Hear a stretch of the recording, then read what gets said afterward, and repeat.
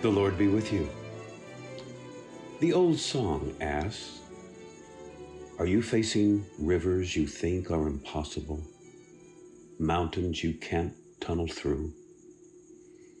Well, how about it? Could that be you today? If it is, if you're going through a difficult time, I have some good news for you.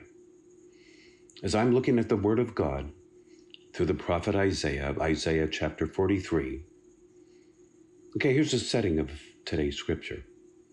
As under the inspiration of the Holy Spirit, the prophet Isaiah is writing to the Jewish people who are in exile. It doesn't get much worse than that, as they are captives in faraway Babylon because of their rebellion against God, because of their sin. And the people of God, well, they're thinking that God has forgotten them. They're thinking that they have absolutely zero hope for any future. But then God steps in. And God, through his prophet Isaiah, gives these words to his people and to you and me today. Isaiah chapter 43, verses 16 and following. Thus says the Lord, who makes a way in the sea, a path in the mighty waters, who brings out chariot and horse, army and warrior. They lie down, they cannot rise, they are extinguished, quenched like a wick.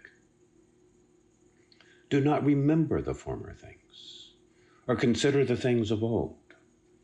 I'm about to do a new thing. Now it springs forth. Do you not perceive it?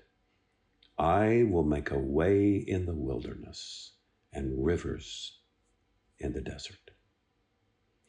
Now follow what the Lord is saying to us today. God is saying, remember, now forget. Remember, now forget. Remember what I once did for my people in the exodus out of Egypt. Remember my great saving power. Remember, okay? Now forget it. Forget it. Don't get fixed on what I once did, because I'm about ready to do something new and wonderful for you.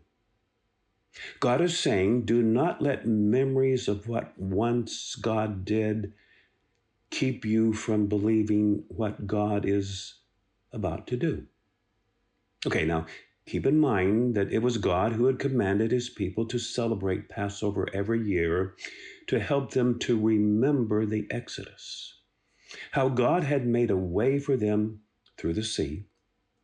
He'd made a way through the mighty waters, and now after centuries of telling his people to remember the Exodus, God says, okay, now forget it. Why? Because God says, I'm about to do something even greater. Do not remember the former things or consider the things of old, because I'm about to do a new thing. God says, don't get stuck on what I once did. Don't let believing in what I once did keep you from believing in what I'm doing now, as I'm about to do a new thing. God says it springs forth. Do you not perceive it? The Hebrew language here is the language of a tiny little seed, out of sight, in the ground, silently germinating, and then the shoot springs up, and then there's a flower, and there's fruit. And God said that this new thing is springing up now in our lives. Do you not see it?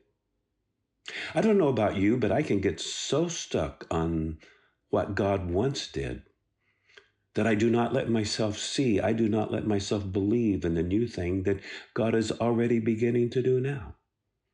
I even had a pretty good theological system to explain my unbelief, my practical atheism, if you will, about what God was doing something new in my life. And so the prophet Isaiah writes to people who, well, they've given up hope for the future. People who were stuck on what God once did in the past, who just couldn't imagine that God would do anything new in their time. And so the Lord says to them, I'm about to do a new thing.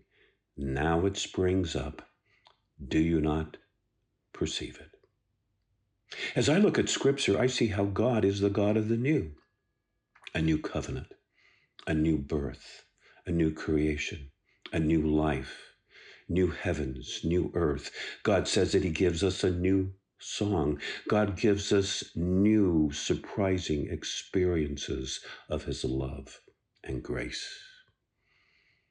So probably the favorite prayer of my wife and me is to pray simply, Lord, surprise us. Because we know that God can do, that God likes to do more than we can even ask or imagine. I mean, just like Paul says in Ephesians 3.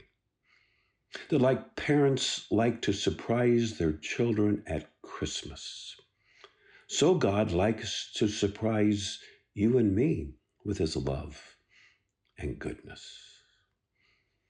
God says in today's scripture, I will make a way in the wilderness. I will give you rivers in the desert.